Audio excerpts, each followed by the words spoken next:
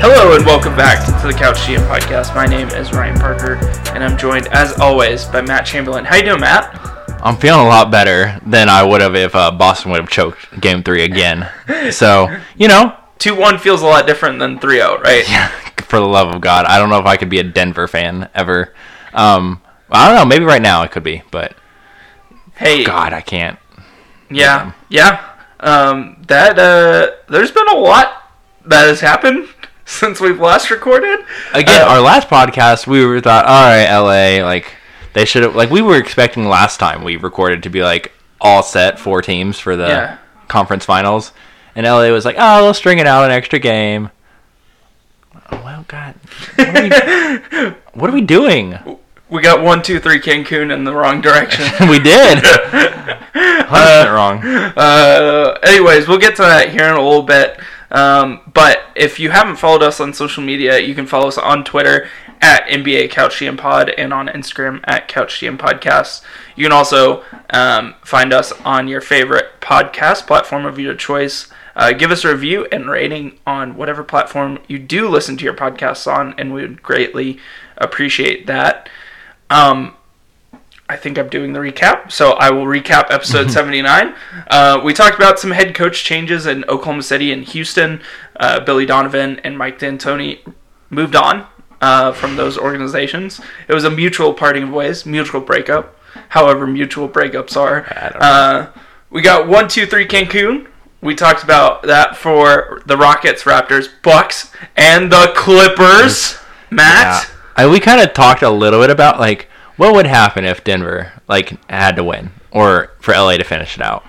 Man, good thing we talked about both, because... I know, we were kind of, Just threw it in. In my head, I was thinking, Kawhi and PG are going to take care of this Denver team, right?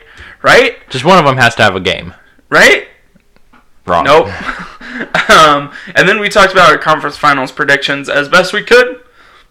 We had Boston winning the Eastern Conference Finals, which is not in jeopardy, but it was looking kind of sketchy there, like we alluded to earlier.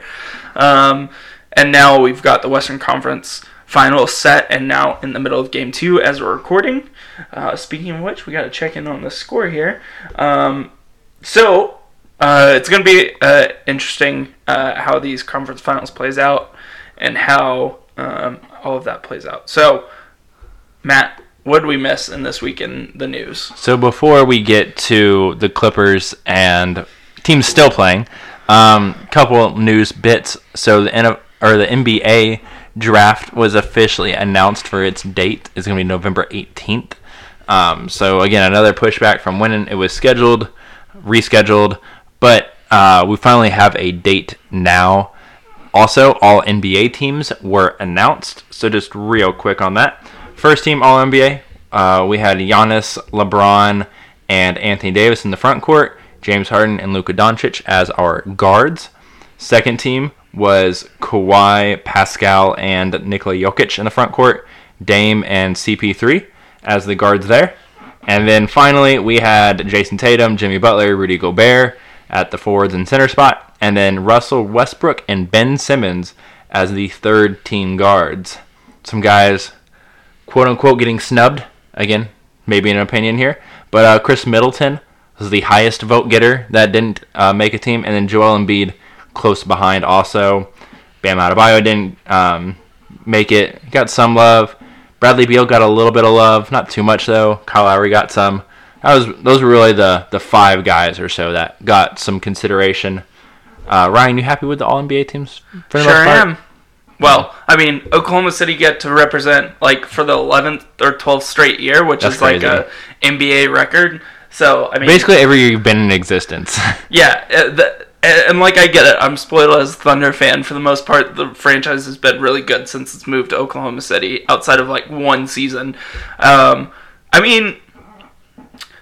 I think Chris Middleton, I saw on Twitter that, he had more votes than someone who actually made it, but because his votes were split between second and third team, he didn't get enough points. Well, they labeled him as a forward. That was also. it. It was he got guard and forward votes or something like so, that. He was behind, Tatum and Butler as forwards. But if he was labeled as a guard and he got the amount of points he did, he would have been in front of Simmons and Westbrook, who made third team. So that's where some of that comes in. We'll have the conversation yet again of why do we have positions on this, but for another day, Ryan. And then last but not least, Twitter had a meltdown because the Clippers had a meltdown. That, I think, is the greatest Twitter moment since Golden State blew their 3-1 lead, right? You know, karma's a witch. I'm trying to keep this PG here. After what Pat Bev and Mook Morris did to Dame and others, they 100% deserve that. I mean, they had this coming, right? But I saw this on Twitter too. It's like the Clippers talked like they had won something, and they hadn't yet. Kawhi had. Yeah, Kawhi but had. Kawhi didn't talk. But maybe at the same time, I think this team, we kind of talked about it a little bit on the last episode, is that the Clippers were flawed. And I think we kind of bought into some of the hype on Twitter of how good this team could have been. And it just didn't come to fruition the way the Clippers thought it would. Well, they always thought they would have the best player in the series in Kawhi Leonard. And then Paul George, if he's not the second best player in the series, he's the third. So you were guaranteed to have two of the top three guys in the series. And to be honest, everything else will figure it out because stars win games. Well, the problem is when one of your stars plays like someone you put on the end of your bench, Paul George thing was really weird. I have no idea. He hit a shot off the side of the backboard in Game 7. I just don't what are we doing? I don't understand how that. You're a professional basketball player, dude. Is it back to the shoulder thing? He had some shoulder issues last year. Is that was that an injury re-aggravated? Well, you saw the report that they were fatigued by Game 7, and it's did you not just have 4 months off? Hold on 1 second. You were fatigued, but the 7-foot white guy who looks like he eats marshmallows in his free time was outworking you? Is that what I'm hearing? How is Nikola Jokic, able to go do his thing, but Paul George and Kawhi Leonard and whoever else you put on the list, Lou Will, Montrez, Pat Bev, Mook Morris, they were tired? JaMychal Green was the second best player for the Clippers all series. I will say that Kawhi did look like he lost the step. He couldn't get around. Yeah, that was weird. He looked kind of hobbled toward the end of that series, and he just couldn't make a shot. At all. He couldn't finish at the rim in Game 7 at all. And he wasn't getting to his spots. He wasn't hitting that classic mid-range jumper that Kawhi is known for. Some weird things with the Clippers. We'll talk about them here in a second. I guess we can transition to that now, let's just actually. So we've been titling this segment "What the Losers Learned," but I've nixed that, and now we're calling it 1, 2, 3 Cancun from now on. So that's going to be amazing. Because the Clippers deserve it more than anybody. In honor of the Clippers, who's the only team we're going to be able to talk about because no one else has been bounced from the bubble yet, we're talking about the Clippers. So the question is what happened? You were up 3-1. You had 2 chances to close the Nuggets team out and couldn't. You let Paul Millsap go off for a game. Yeah. Paul Millsap in his 35. He's in his mid-30s now. It's not young Paul Millsap.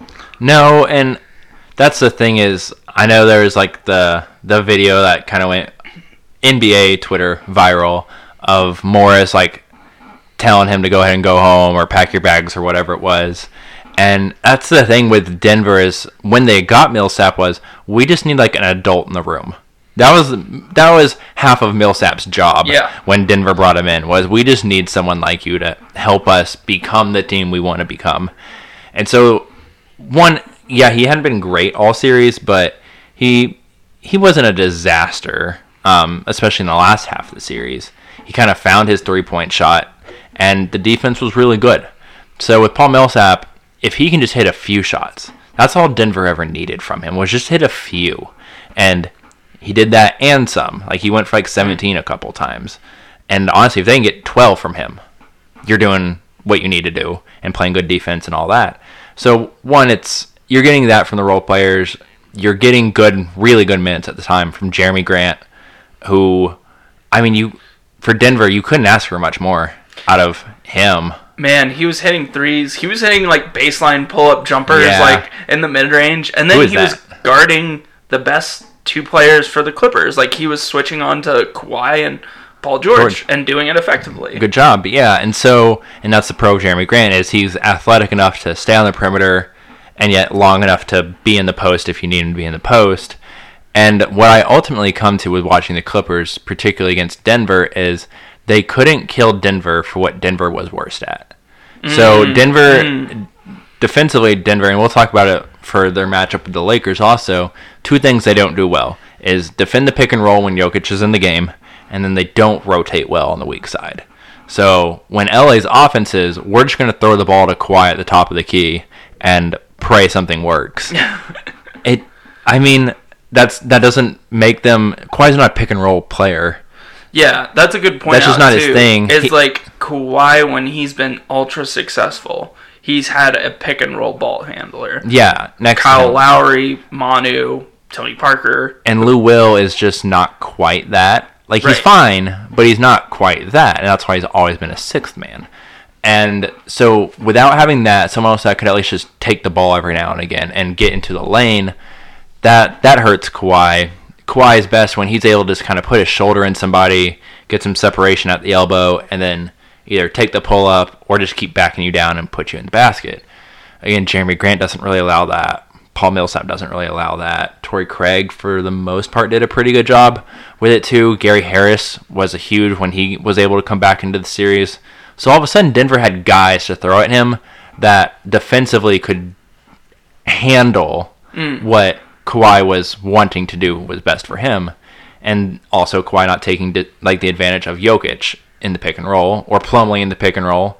So there's that. But also, LA's never, the Clippers team was never known for swinging the ball 3 times around the perimeter, getting a post touch, kicking it out. That was never their game.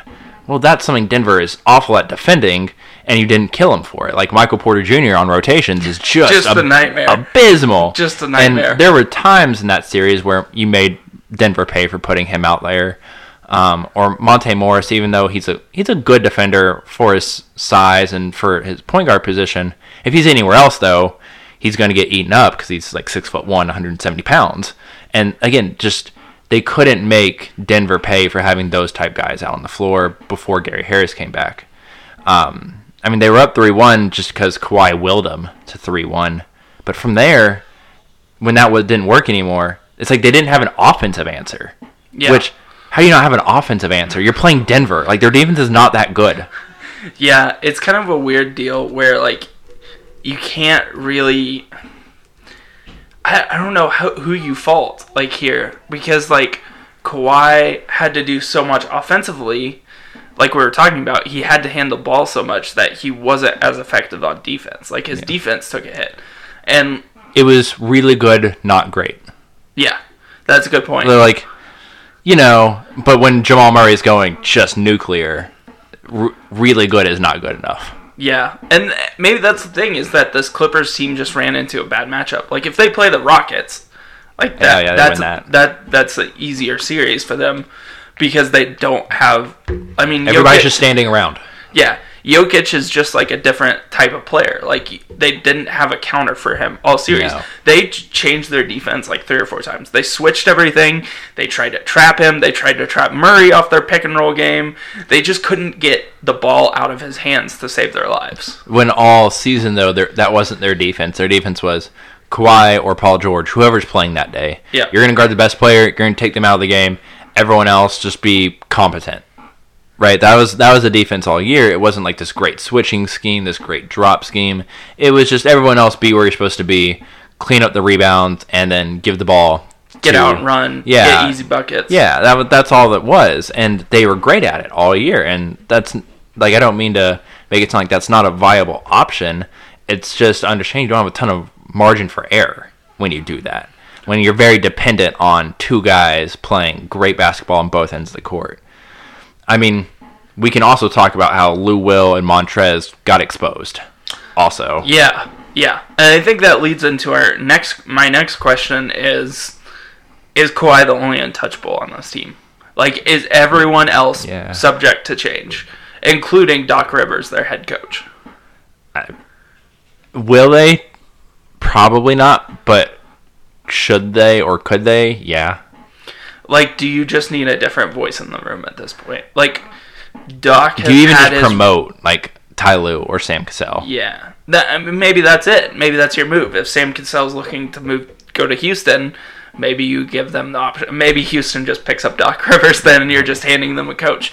I think the other piece here is, like, is Paul George all of a sudden available because of the way he's played in the playoffs? Or do they know that, okay, yeah, maybe, like, it's his shoulders.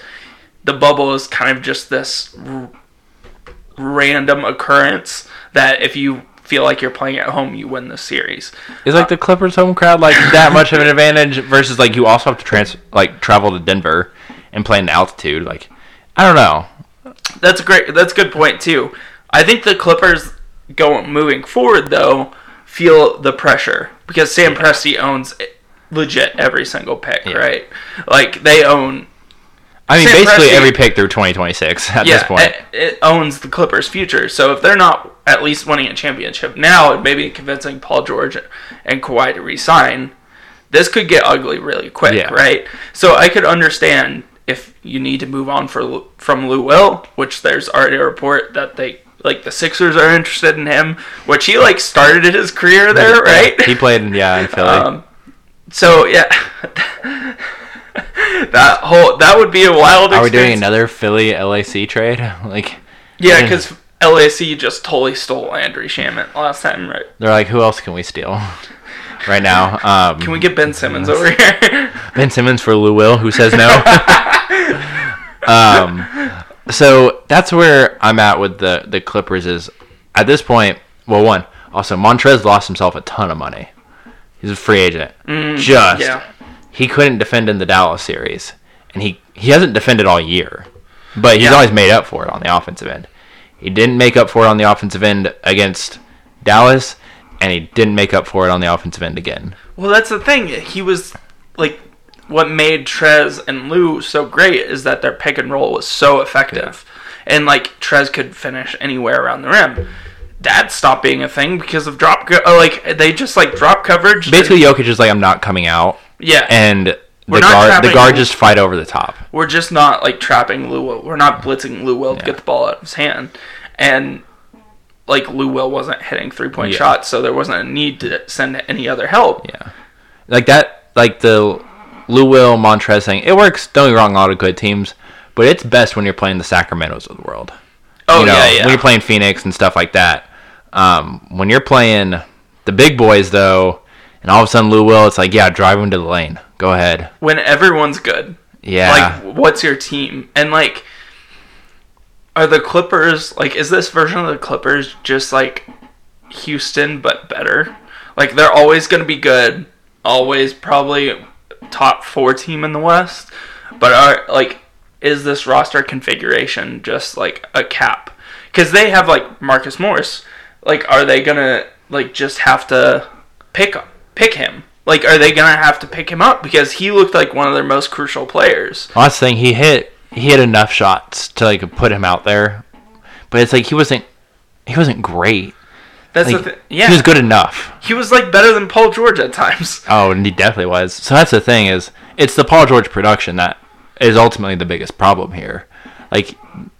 Could we talk about roster construction more with this team?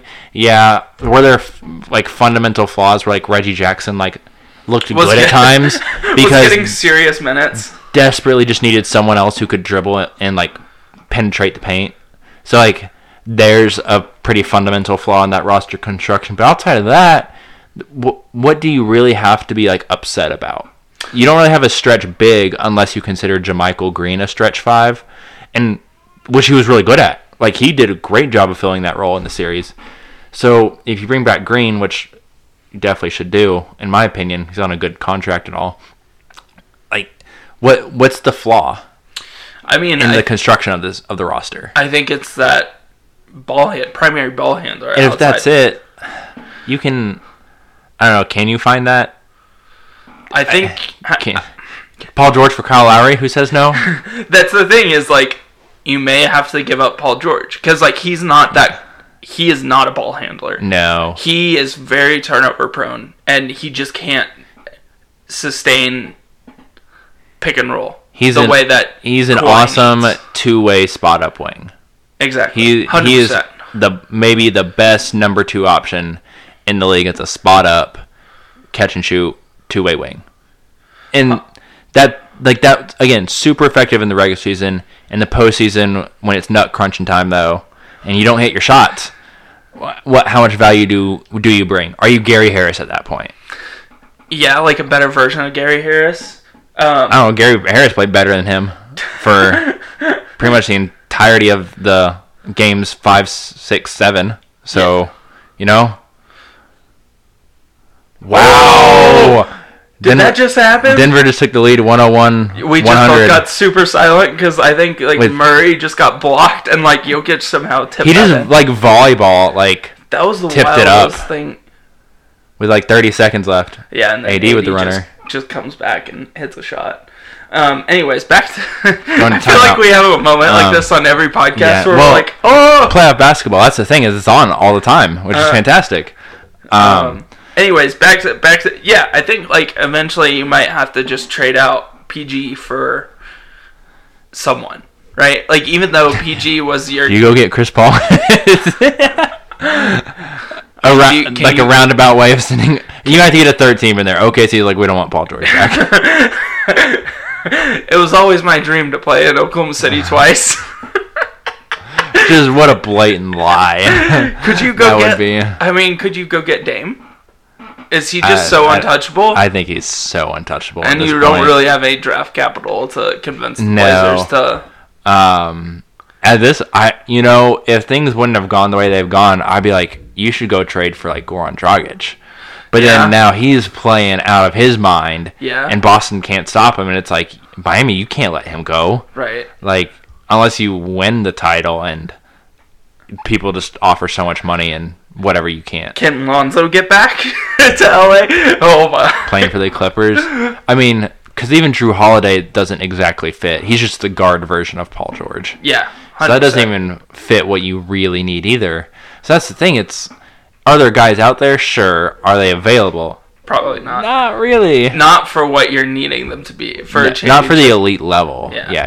Kyle Lowry might be a legit option there. I'm borderline not kidding, because it's a 1-year deal, $30 million. Does Kawhi want to play with Kyle Lowry? Are they close enough to convince? Oh, they're close enough, but you already won a championship with them. Why not go try and win another? Yeah, just do it in LA instead of Toronto, so you don't have to deal with those winners. Jokic just put AD in the rim. Man, just backed him down. That was cookies. Mouse and mouse. Come on, AD gave no resistance there. Just let him back him down. That was from the 3-point line in. What are we doing here? AD's just reaching. I mean, you don't want to foul there, but here, that's my thing. I know I'm not a huge double Jokic fan because he passes so well, but PJ Dozier's on the floor. That's when you double, right? I will leave PJ Dozier 100 times out of 100 to go double Jokic. That's something else we'll talk about, what LA's philosophy needs to be. Anything else on LA? The Clippers okay? Final thought. Doc or no? I can't get off of Doc if I'm that front office. He's lost 2-3-1 leads now for this organization. Or do you have the excuse of Kawhi and PG didn't play a ton together this year? We'll run it back. I don't buy into that excuse. I could see if internally Kawhi's hurt, and you're just we probably weren't beating the Lakers this year. So maybe this is actually better for us. But if you know that, does that then make you go, well, Doc's just not the guy then? If he couldn't make this roster work, he's just not the guy for us. Do we need a little more razzle-dazzle in our style? So is your razzle-dazzle Sam Cassell? Is that the I have move? no idea who Sam Cassell is as a coach. Ty Lue, I don't know if I really know who he is as a coach either, because he had LeBron. We have actually no idea because he coached like 4 games without LeBron, and Cleveland was like, "You're fired" for whatever reason. So I just stick with it. Caruso for the game. Yeah, that's about as well as I thought it would go. Murray's playing big time defense. Just 2.1 seconds. He just guarded LeBron that entire series, forced the pass because he wouldn't back down. Series. Clarify there. And then blocks Green with 2 seconds left. Wow, what a play! Clean block. That was like the Manu block on Harden a couple of years ago. So that's crazy. I think you only fire Doc, back to this, if you know who the head coach is. Like, if you know who you're bringing in already. Yeah, like, you already have that. in, like, Nate McMillan. You don't go on, like, a head coaching search. Yeah. You've already done the search. You already know who it is if you're firing him.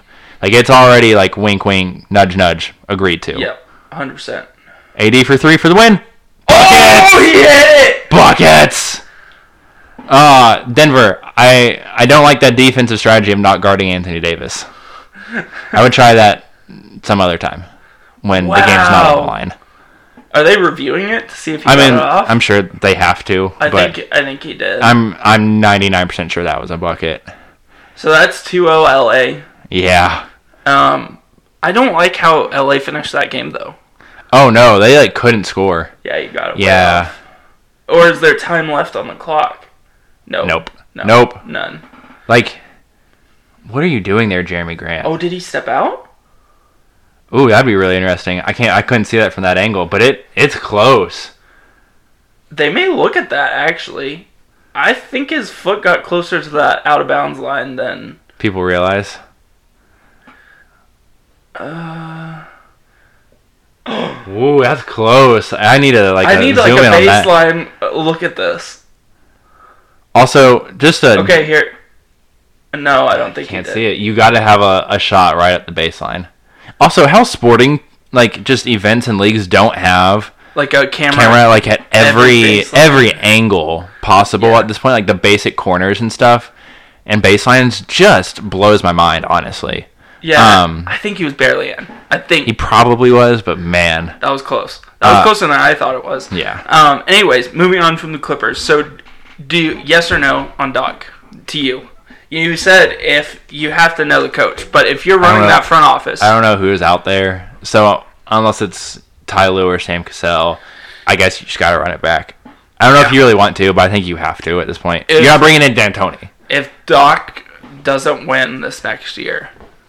Oh, then he's gone because I'm pretty sure Kawhi and Paul George aren't coming back either. Yeah. So you might as well just like say screw unless like Pops for some reason comes available, which like the Nets are they were convinced they were gonna get him until like Steve Nash, but like I don't know. Like that's another interesting piece to me. It's like you're not like the Indiana rumors bringing in Mike Brown. It's like one, that's stupid, but two, like for LA, like that's stupid.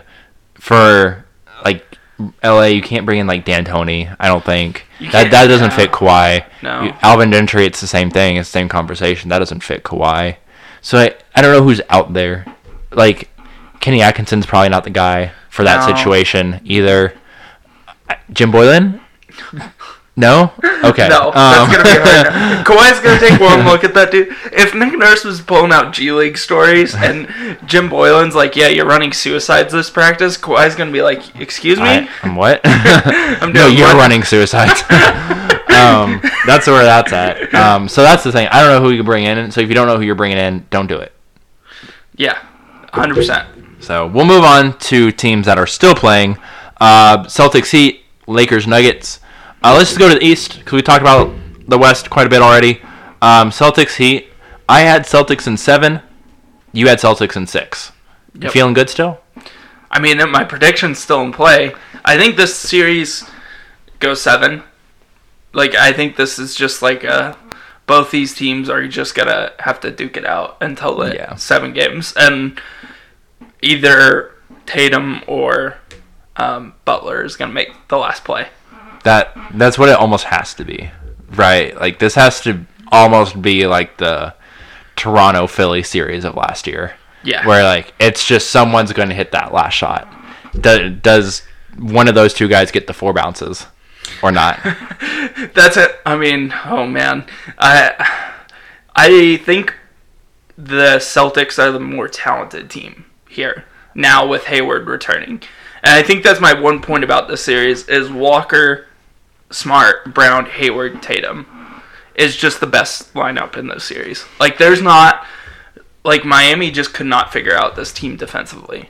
It's hard to stop, and the key, well, I mean, there's multiple keys to Boston turning this series in their favor, because, well, side point real quick, I feel like Boston's won 8 quarters of this series. Yeah, that's a great out of point. the 12. Yeah. And yet they're down 2-1.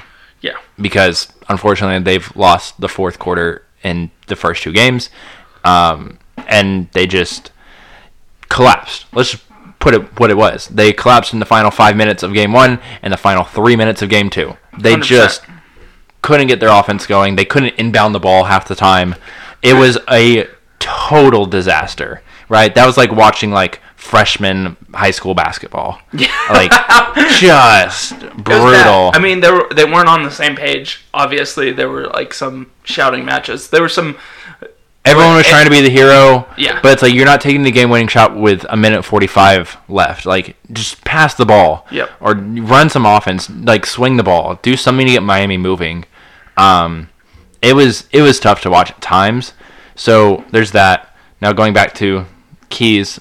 So, one, besides Tatum just playing at an All-NBA level, which he has been, it's really, can Kemba Walker break down Miami with his dribble moves? Yep. And... you know, when he's doing it, Miami has no answer. When, like, he's really trying to. Yeah. There's no answer. And then Jaylen Brown essentially playing power forward. Or in that lineup, you mentioned playing the 5. And, like, not backing down to Bam at all is, like, pretty amazing to watch. I tweeted this out from our account, and I thought Game 3 was the best game in Jaylen Brown's young career so far. Like, defensively, he was the best defensive player on the floor. It was like the realized potential of Jaylen Brown as a two-way player. Yeah. I mean, he was everywhere. Like, he was in passing lanes. He was protecting the rim at times. He was getting steals. Essentially, he blocked Goran Dragic. Like, he gave Dragic, like, a little spin around, turn around, and he was just, like, able to leap and block the ball. It wasn't just, like, tip the ball. Like, he blocked the ball. And I just think, like, if Brown plays like that, and what I appreciate about Boston is I think in that Toronto series at times, I think this is just a Jaylen Brown thing in general, is that they put him in the corner a little too much. And 1,000%. And never give him touches. Yes. Which, I mean, I get, like, there's a lot of mouths to feed on this team, but I think Brown should be fed the ball more. And, like, they clearly went to him in Game 3, and it worked. The key for Miami is that your biggest players, so like Jay Crowder and Jimmy Butler, when you're playing that 2-3 zone, you really have to be in the jersey of Kemba Walker, because that size actually, like, it showed that it mattered against Walker. So that was a point I had, is why can't Boston figure out this zone? Part of what Miami does with their zone, most teams, they'll put their guards at the top of their 2-3, and then obviously their front court guys at the bottom of it. Miami, what they do is they put Butler and someone else at the top, like Crowder. Or the bigger guys. Yeah, and they're trying to get in your initial passing lanes. They're trying to stop the initial penetration and give better contests on three-point shots from, above the break. And it's been really effective because they have guards that are, or those guys, guards, forward types, that are just such good defenders. They're not just long, they're good defenders also, that they realize where Boston's trying to go with the ball. They realize the cuts they're trying to make, or deny the passes Boston knows it needs to make to beat the zone. So that's something that has given issues. When Boston's been at its best is when Kemba has been able to break down one of those guys, or whenever Jaylen is able to, after a reversal or two, cuts through the lane, and because they've had to swing it, Miami's guards, forwards, whatever you want to call them, come up a little bit, then that opens it up for Jaylen. So it's not the traditional method of putting a guy just kind of at the high post, and we're just going to feed him turn, look at the basket, find the shooters from there. Boston's doing it in a guard-heavy lineup, and when they've found out how to do it and consistently be able to win that first off the dribble move, they can take that zone out of the game. But whenever Kemba can't get by Jimmy, or Wanamaker or Tatum can't get by that first defender to create some sort of swinging action or something that gets the defense moving, Miami's just kind of content where it is, and they know you have nowhere to go with it. So it's one of those, has Boston figured it out completely? No. But do they have enough talent to where they can make it work for them? Yeah. We've seen it at times, but like in, what was it, game 1? Just had no answers. Yeah. Most of game 2, when they played it, no answers. Game 3 seemed to do better.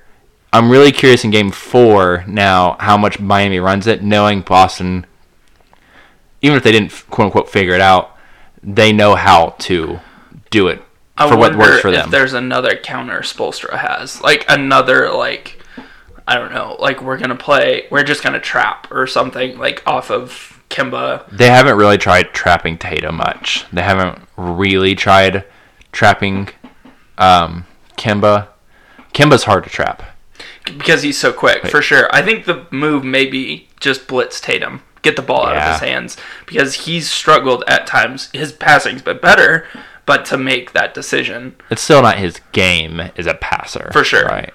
And if Miami can be as aggressive as they want to be for that initial pass out of the trap to Kemba or to Jalen, and you're saying if you can find a semi-cross-court pass to Marcus Smart, cool.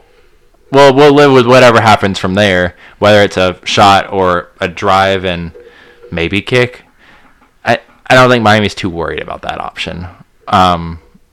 Gordon Hayward, if it's him, maybe slightly more worried because you know on offense Hayward would do the right thing.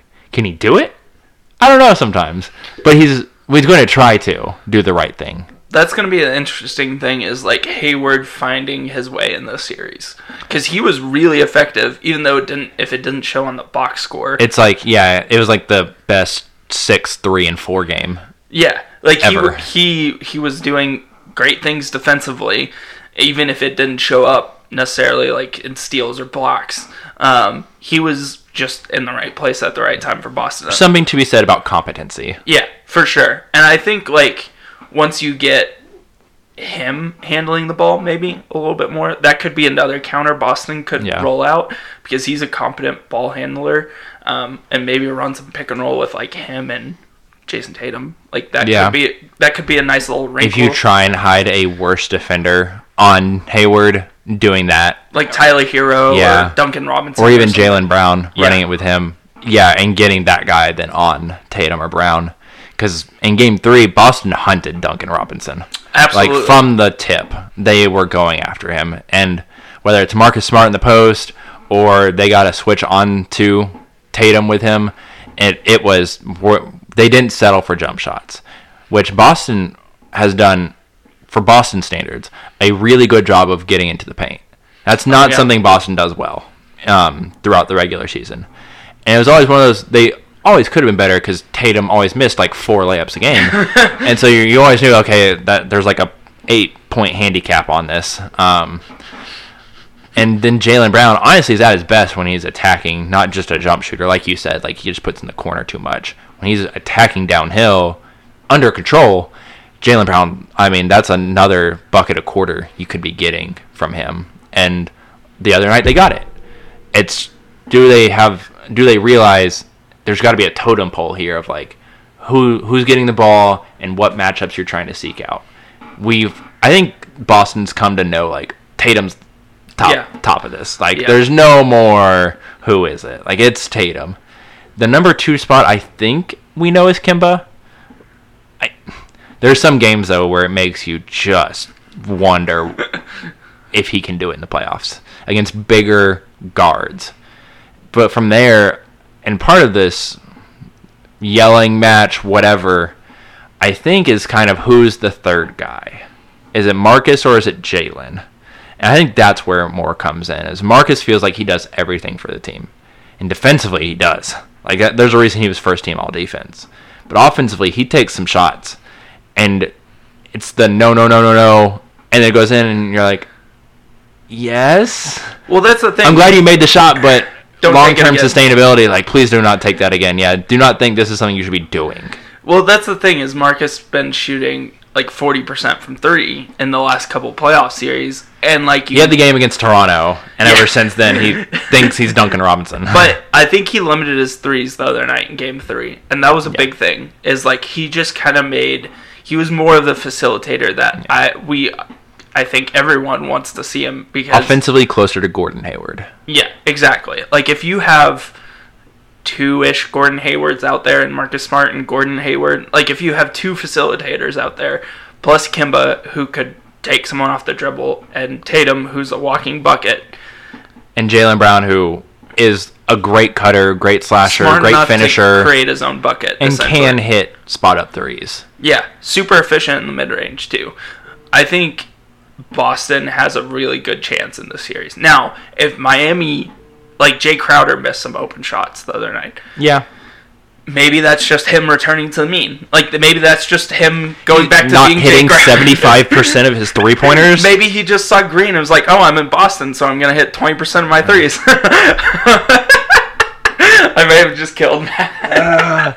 I always loved Jay Crowder when he was a Celtic, but he was one of those, like what Marcus Smart is now. Sometimes it's awesome, and sometimes it's frustrating as all get out. Yeah, I mean, like that's a part of it. Is like, I think this series ultimately just is like who is not going to make the defensive mistake. Because like both of them good defensive teams.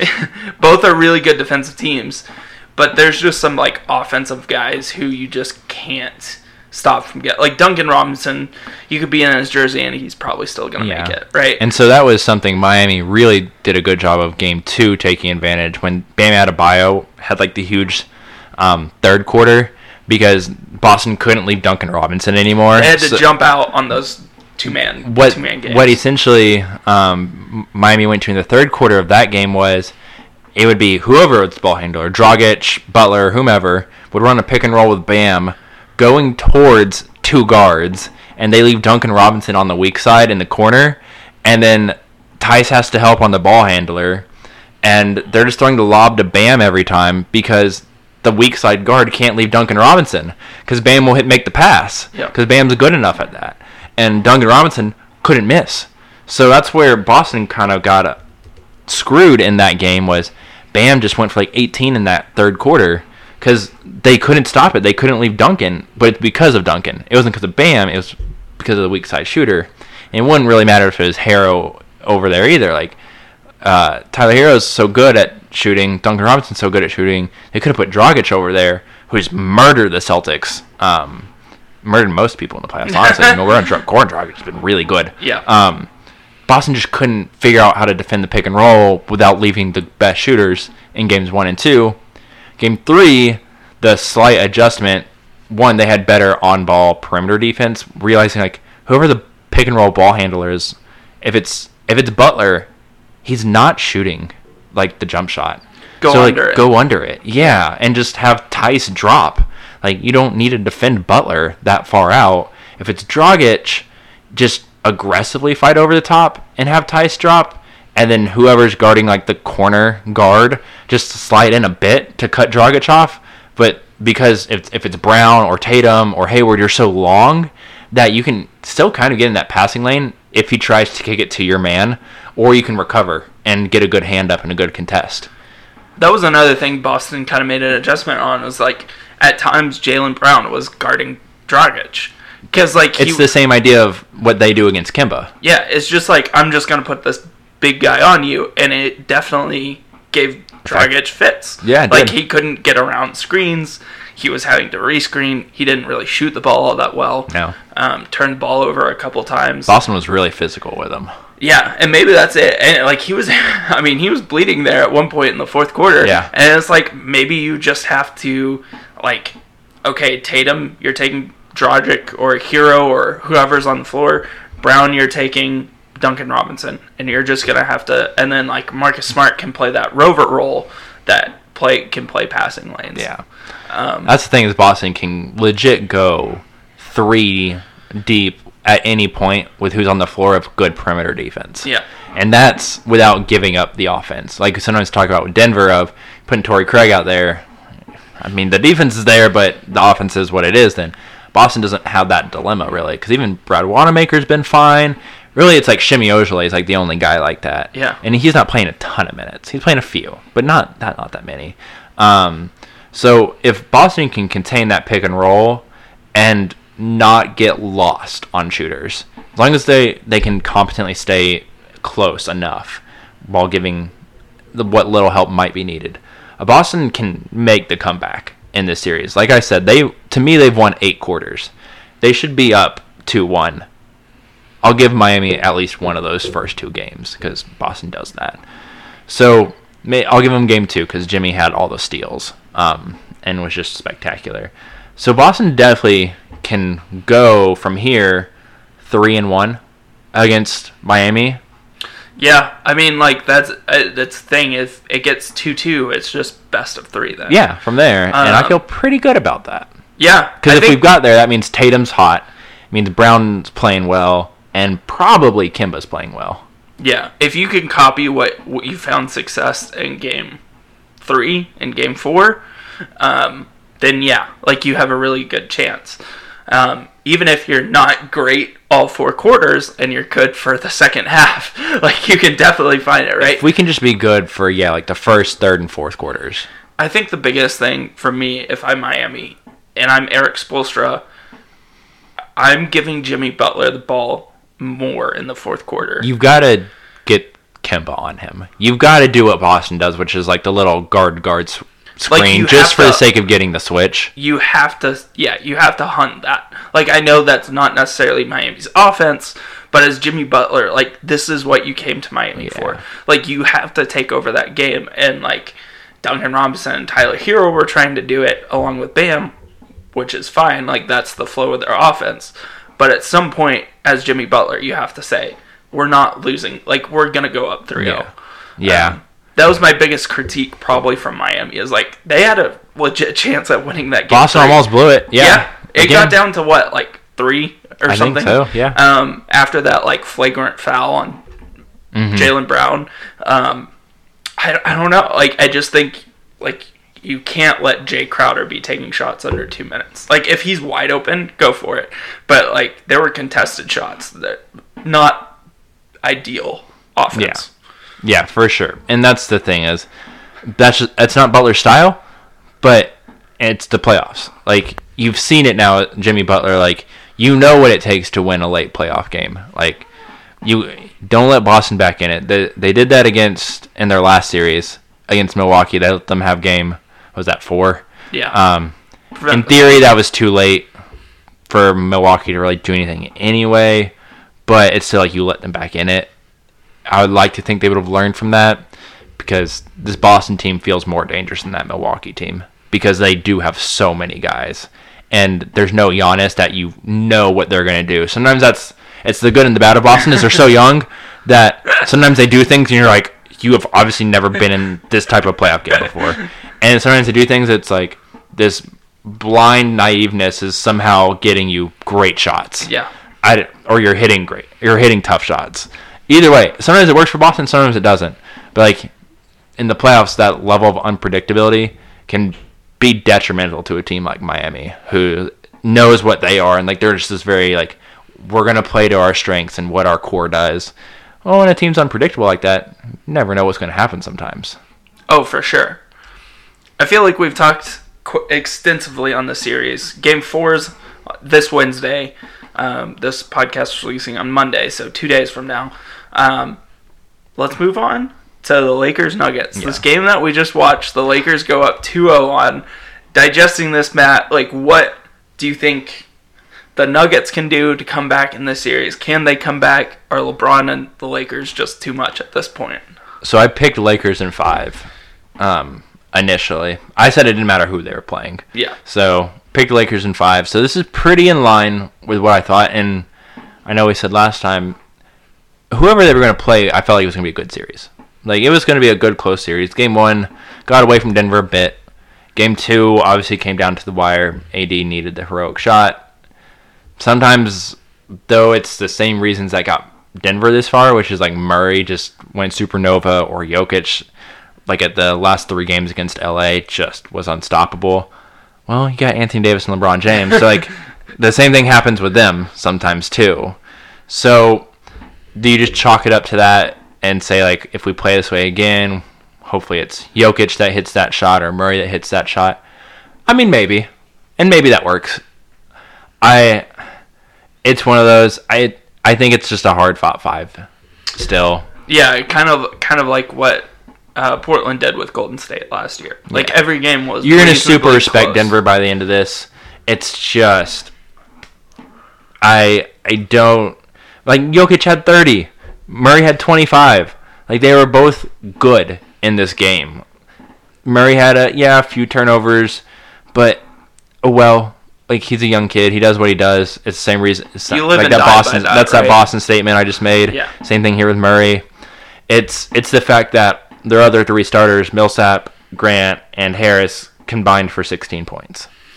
Like, it happens with Denver, though. This has been a thing all year. Sometimes those guys, and I know Grant was a mid-year pickup, but the other 3 guys, if they're going for a combined 30+, Denver's in great shape. If they're going for, less than 20, I don't know what else to tell you besides this is kind of the flaw of your roster construction. Yeah, I think I picked Lakers in 6 regardless of who they were playing, and you might be closer to the actual prediction, Lakers in 5. Because my biggest note on this series, like, the Nuggets can't win this series down 3-1, right? Right? I didn't know. LeBron's not going to let that happen. Like, that's not going to happen to LeBron and company. I think the biggest thing is that you're playing the best 2 players you've played to date, like, for the Nuggets, right? If Kawhi, again, I believe you in that. I think Kawhi was hurt. He was not, whether it's chronic or whether it's like just a random injury that comes up. Kawhi looked hobbled. Not hobbled Kawhi is better than Anthony Davis. But, for sure. But as of right now, like what those guys look like physically on the court, what they can actually do, yes, I agree with you. Yeah, I just think that, like, if the Nuggets are going to win the series,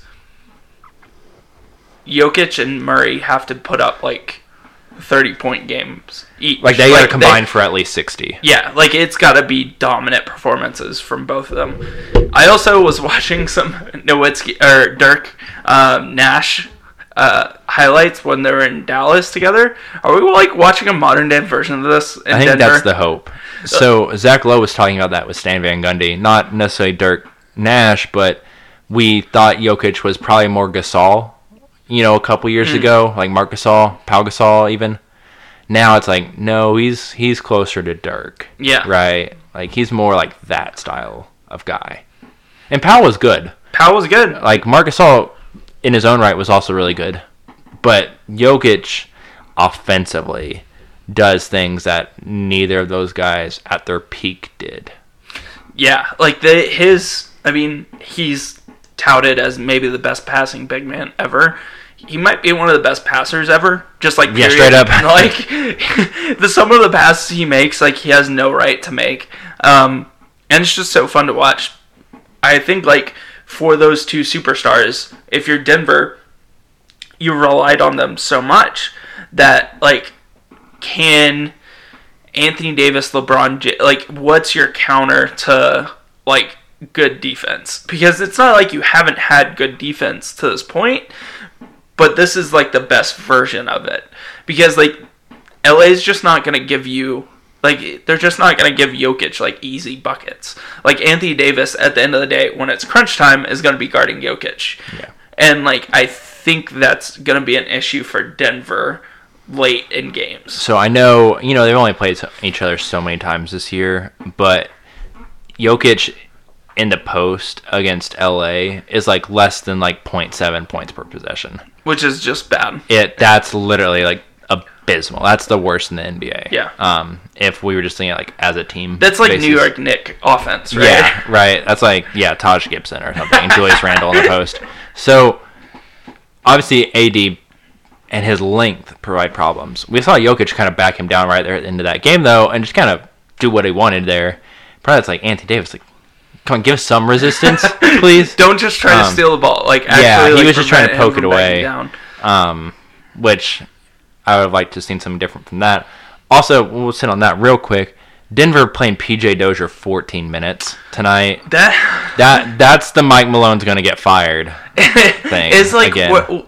Do you just not trust Gary Harris late in that game? Like, where was he? Harris played 25 minutes. He was 1 for 6. 1 for 3 from 3. So he wasn't playing great. I mean, I put him in. It's the idea of, like, games on the line. You want PJ Dozier out there after he just missed 2 free throws? He was 1 for 5 from the free throw line because PJ Dozier can't shoot, which, as someone who watched him in Boston's developmental system, I could have told you that. I don't get what this PJ Dozier thing is for Denver. I don't know why they went to it. Played him more minutes than Monte Morris. That's a little weird. Like, I could see maybe for that offensive possession late, like putting Monte Morris in as a quick substitution to give you some shooting or just like some extra ball handling.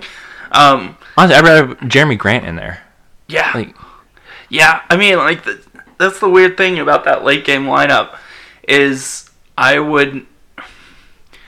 don't know. Like, does Murray need to be on that floor for that last defensive possession? Like, I know he played good defense, but is it crucial for him to be on the floor? You know what? I'm going to put him on the floor because I know he gives two craps about winning the game. That's fair. So, you know what? If I'm going to go down, I'm going to go down with my best player or one of my 2 best players out there because he cares a lot. That's the thing with sometimes like Gary Harris, Jeremy Grant, Paul Millsap, and not like knocking these guys as like dudes, but like I need you to like get this sense of like this isn't happening. Yeah. Like you don't have to be the superstar to have that feeling. Yeah. Like Marcus Smart has this feeling 24/7. Pat Bev has that feeling 24/7. Yeah. Like there's some dudes, and okay, you don't have to have it 24/7, but I mean, game clock starts, game clock ends. I need you to have it during that 48 minutes, whether you're on the bench or on the floor. And sometimes those guys, Porter Jr., Plumlee, Craig, like they just don't have that. You just need some dudes, and it sometimes gets Caruso and Rondo and KCP in trouble sometimes. But I need some dudes who will like do whatever it takes. Yeah, that's a good point. It feels like LA just has a couple more of those guys, even if they're gonna play like even with their flaws. Like, if Rondo's going to turn the ball over a good jillion times in the fourth quarter, like, you just kind of have to live with that because, like, he's gonna win you, like, 2 games.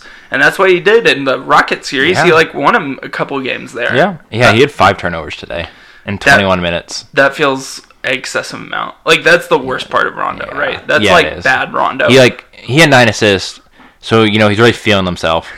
And suddenly he starts throwing some passes, and he threw one, he was trying to hit the corner, like, off of a baseline drive, and just, like, threw it 8 feet out of bounds. Not even close. Like, he does it sometimes. We doing this with point guards today? I can tell you watching him in Boston a few years ago, this is what he does.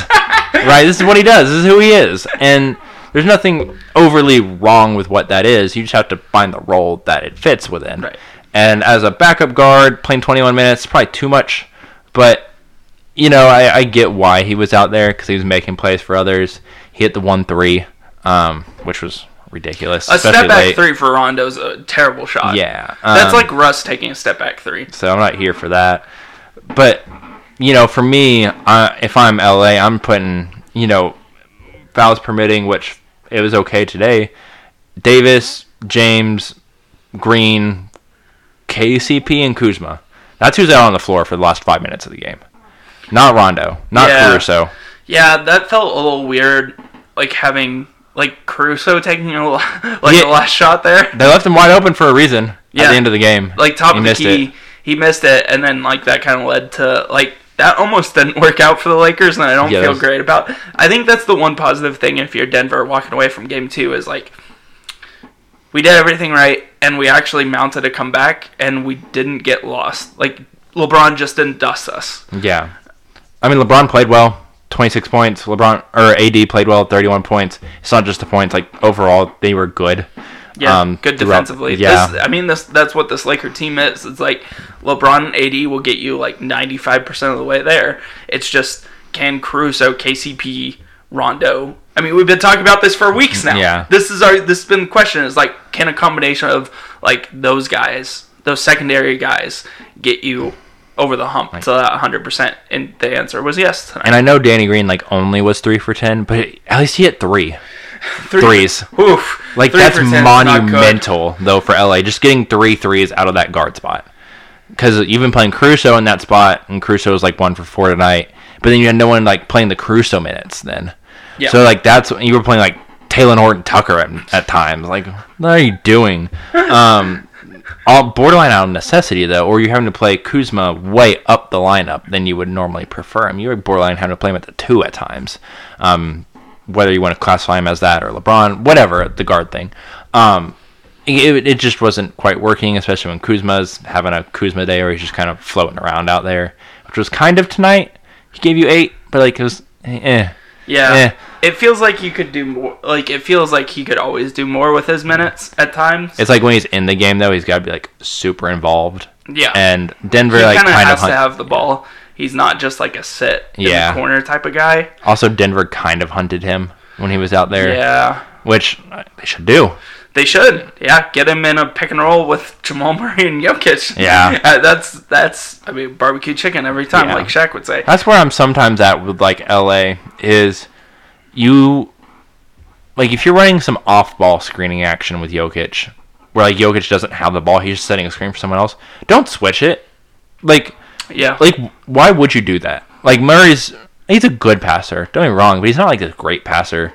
So like just have a guard that's willing to fight through Gary Harris back cutting you, and have AD just stick with Jokic or JaVale or Dwight. Like Dwight's a decent defender for Jokic, not great but decent. Yeah. Dwight got in some foul trouble tonight. He did, but for sure, yeah. I mean, like, the thing is, like, if Denver's also going to win this series, they have to have that elite score of Jamal Murray. Like, they have to have, like, a 50-point performance from Jamal Murray, I think. I never felt like LA was like, we have to stop Jamal Murray. Like, there was never, like, that moment. And is it one of those, like, you waiting for Jamal Murray to command that before LA goes to do it?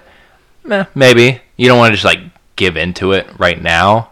But I mean, Jamal Murray, he had a lot of open looks in the fourth quarter that didn't go in. Yeah, he had some open looks tonight in general that just didn't go in. And I think... How different is this? Yeah. We were talking off air, and like a strategy is like, he has the ball a lot in his hands.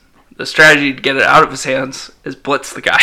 Just absolutely get it out of his hands.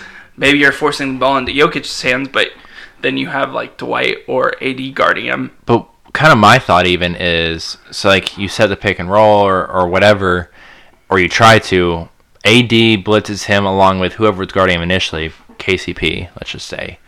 Okay, you have LeBron on the backside. LeBron's best asset as a defender is that weak side rover. Yeah, jumping the passing. Have him come up to Jokic then, and have whoever the other weak side guard is. And it really doesn't matter at that point.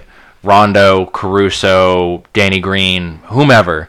Just kind of slide down and take away the cut. And if they want to pass it out to Torrey Craig for a 3, go for it.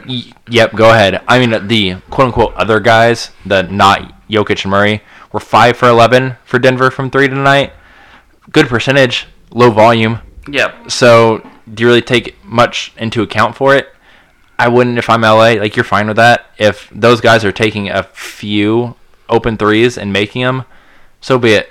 But, like, at the end of the day, if you're really taking out Murray of the game, and you're putting someone like LeBron or AD on a weak side rotation to Jokic, I don't know if Jokic is really consistently taking advantage of that, because those guys are who they are.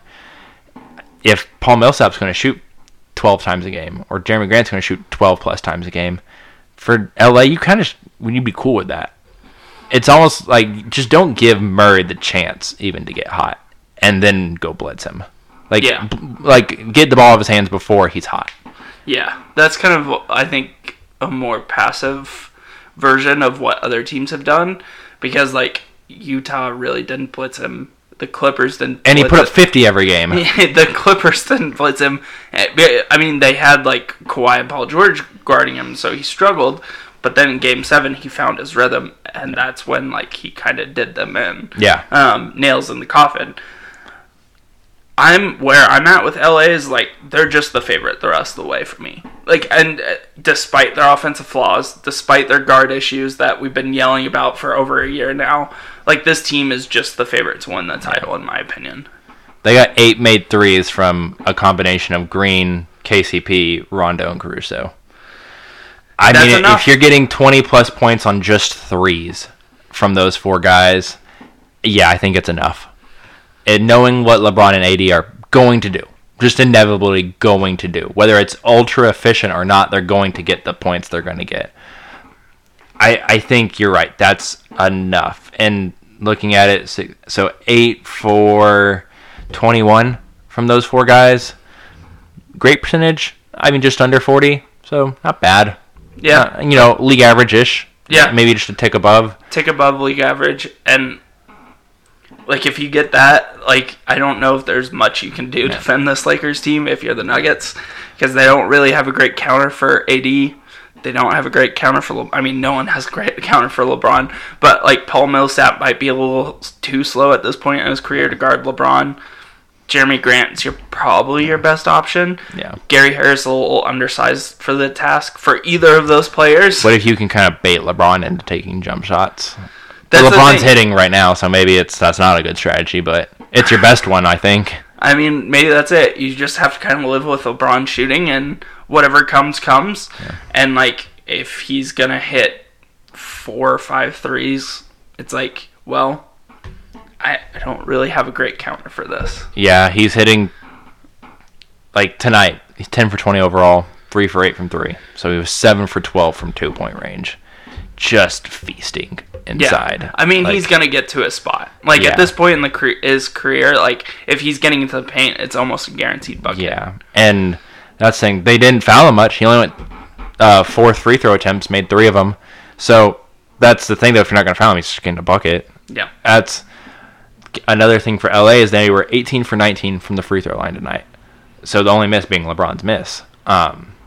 One way less than the Nuggets free throws, which is weird. Usually it's the other way around.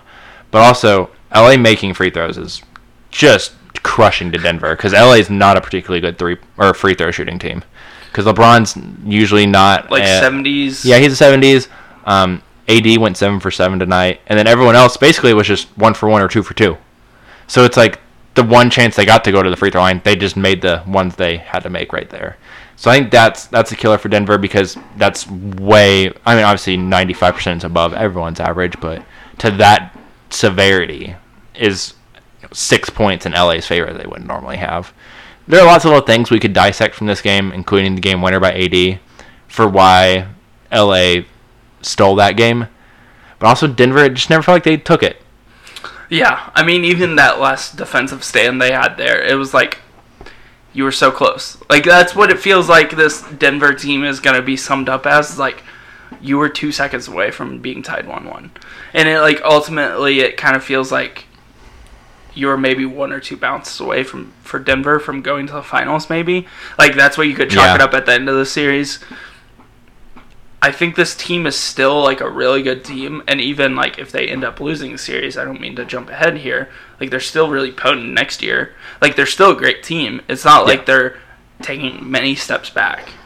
No. They were also, though, seconds away from getting swept by the Jazz in round 1. So that's the thing with this team. Yeah, you're right. It's like they're so, like, when they're on, it's incredible to watch, especially the 2-man game.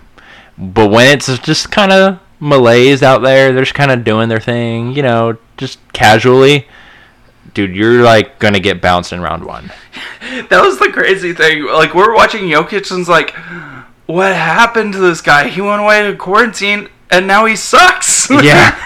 And now we're like, oh my god, Jokic might be like a top 10 player all of a sudden. I know. It's like this polarizing thing with Jokic, I guess, is like, he's my type of center. Like, I don't know if anybody's anti-Jokic, but like the guys who love, like, run and jump athletes are. I guess, like, if you're like a hardcore defensive center type of person. Embiid type. Yeah, I don't know. I just love his game. I think it's super fascinating to watch. Well, big men who can pass. That's the thing, is like skilled big men are incredibly valuable in this league now. And they always have been, I think. It's just we never had many of them. So that's why Marc Gasol always stood out. Well, both Gasols always stood out. European bigs. Yeah, big pretty deal. much. Yeah. Like Bam Adebayo, another like just like skilled big. Knows what he's doing. This is a whole nother topic, but again, we've talked about this off air, Matt. It's like we just need to teach GMs how to look for guys. Like what scouts are you looking for? Our younger generations, like how to pass. Like I think we delegate, like you're a center, and then a kid doesn't, like when he's, I don't know, like the tallest kindergartner, like he's a center, but when he doesn't hit a growth spurt and all of a sudden he's like a short guard, he can't do anything. Yeah, because he always practiced back to the basket shots from 4 feet away. That was his job. Just stand there and be big. 100%. And that's the thing through high school basketball too, and some of these kids get to college, and all of a sudden 6'8" in high school versus 6'8" in college. It looks a whole bunch different. Yeah, whenever like you're playing in the SEC and all of a sudden they've got a 7-footer. And you're playing power forward, and you got to step out to the perimeter, and you're like, I've never been allowed out here, you know. And whereas, like, I mean, there's always the story of AD was a guard growing up until he hit the growth spurt. Bam always showed more in high school and AAU than he was allowed to do at Kentucky. So, like, maybe it shouldn't be that big of a surprise what he's doing. And there are guys in this coming draft where it's like what they showed in college wasn't what they'd shown before, and so maybe you're a little more hopeful and you take that risk because you see the value in guys like that now. Because pretty much every team left, I'm saying AD's the center for LA. AD is obviously the most incredibly skilled big. Jokic is the same category. Bam, you just mentioned, and Daniel Theis is, I mean, the poor man's version. But Daniel Theis can shoot threes. Daniel Theis can run a pick and roll or be the good passer out of a pick and roll, short roll. He can do dribble handoffs. Like, he knows what to do and where to be on the perimeter or at the elbow. So even him, like, he's not just the traditional center. Like, all these guys, like, they have value. And sometimes you can pay them a lot of money because it's Anthony Davis or Nikola Jokic. Or sometimes you can find them for, like, rookie deals or $5 million contracts and just be like, oh, let's invest money in guards and wings. Well, like, I think that's a good point, is that there's a sliding scale of, like, these talented centers now in the NBA. Is like, Nikola Jokic and Anthony Davis are on the extreme of that, but then like Bam Adebayo is like kind of a poor man's version of them, and then Daniel Theis is like the $5 million version, like the great value version of those centers, right? And you can get by with it though, yeah, because you invest your money elsewhere. Is like you could be successful, even like you can run your offense, like you can throw it to Anthony Davis or any of those guys in the high post and trust them to make the right play. Right play. You're not burying them in the dunker spot all the time. But like, cause like that's the only spot they can be. Right. And even Toronto had it. Gasol has the skill. I mean, he's old now, so it doesn't look quite as fluid as it used to. But Gasol has the skill still, and Ibaka has the skill still. So you see guys, and then Houston doesn't play center, but and PJ Tucker. A good point. But the Clippers, even like Zubac, that's not really his thing. Like he's good for what he is for $7 million a year. It's a good contract. But, like Montrez, in theory, when it's working, it's that same idea. But he very much got overmatched. Like 6'8", so he's maybe probably more a forward than he is a center. Yeah, and size-wise, he ended up getting demolished by a bigger center who is better at what he does. So there's that problem. So you see some of these teams, though, that you understand why they've gone with the center type they've gone with. And maybe other teams around the league, whether you're drafting or through free agency, you start thinking, is this really where I need to spend my money? Yeah. Do you really need to build around a center unless it's like a truly elite center? Number 2 pick, James Wiseman. Be careful. You're betting on what you saw in high school, which even in high school he wasn't this offensive god in terms of playmaking. Dunking, sure. because he's playing in high school games. He's playing a 6'9" white kid who weighs 300 pounds and is the offensive lineman for the high school football starting team. guard. Yeah, right? So, those guys, he's dunking all over. The 6'6" guy who's a D3 center, he's dunking all over. It's the AAU where it's he can still dunk over him, but there were better centers in high school than him if you're looking at just AAU tape. But he looks cool. He's 7'1" with a 7'6" wingspan, and it's gonna be the age-old thing of someone's gonna really buy into it and thinks he can shoot. That's the slight new age part is I think you can shoot. I don't know if you can shoot. So we can not to get into the draft. But we can end this topic here with this thought. I think if you're a center, it's much less about you don't have to shoot. I think that's a misconception, is that every center has to shoot.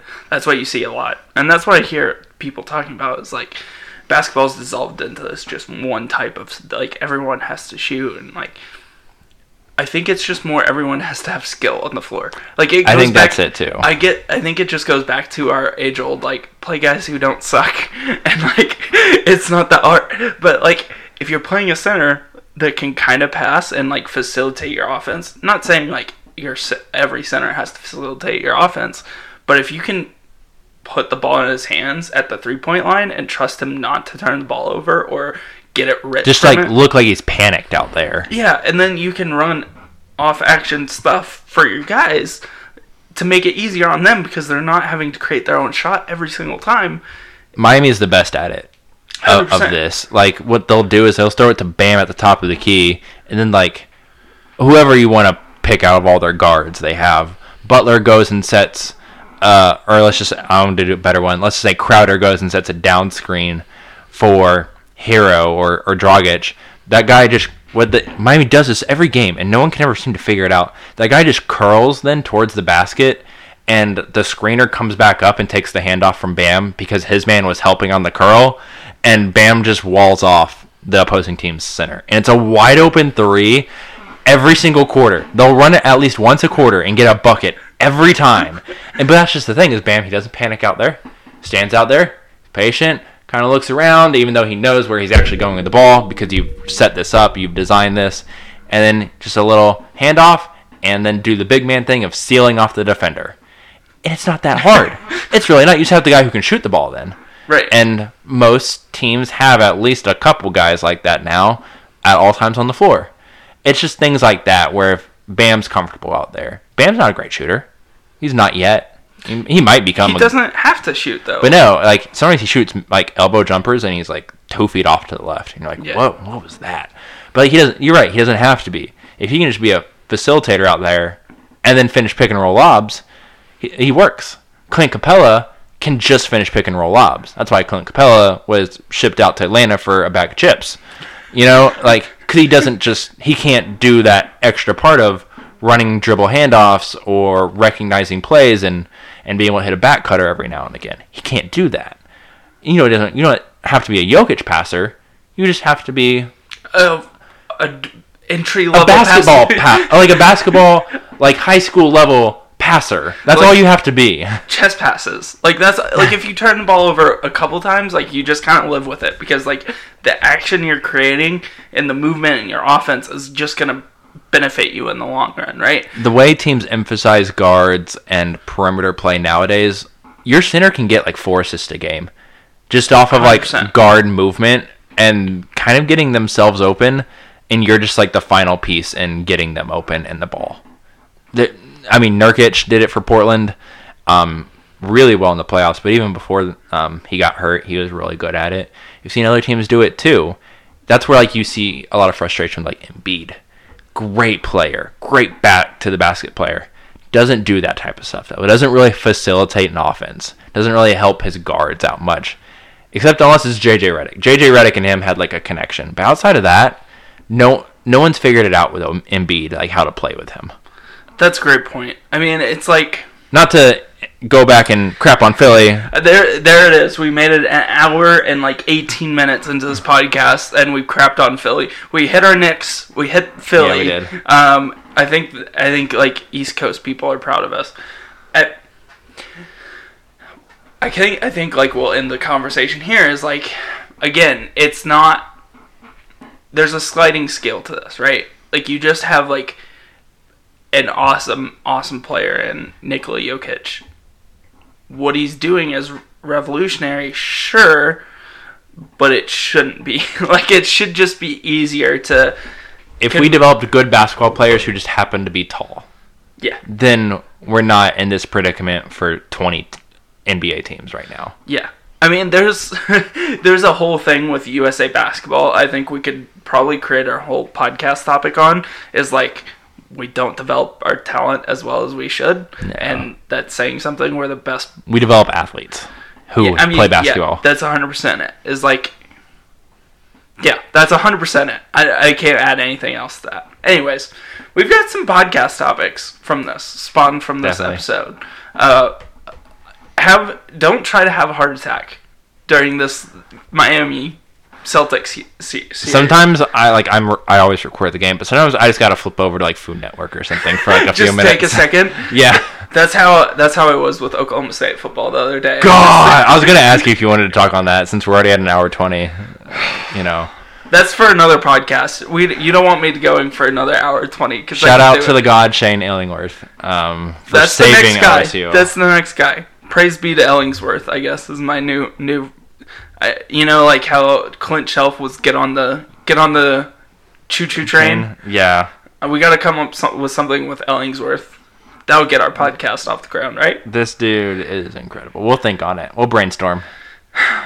Again, some people overthink their jobs too much, Matt, and that's what happened in Oklahoma State. Anyways. Thank you so much for listening to episode 80. We haven't even mentioned this. This is our 80th episode. Yeah, we missed that. Anyways, thank you so much for listening. I can't believe we've been around for 80 episodes. It still blows my mind. We'll see you back for episode 81 and maybe talking about previewing some NBA finals. Yeah.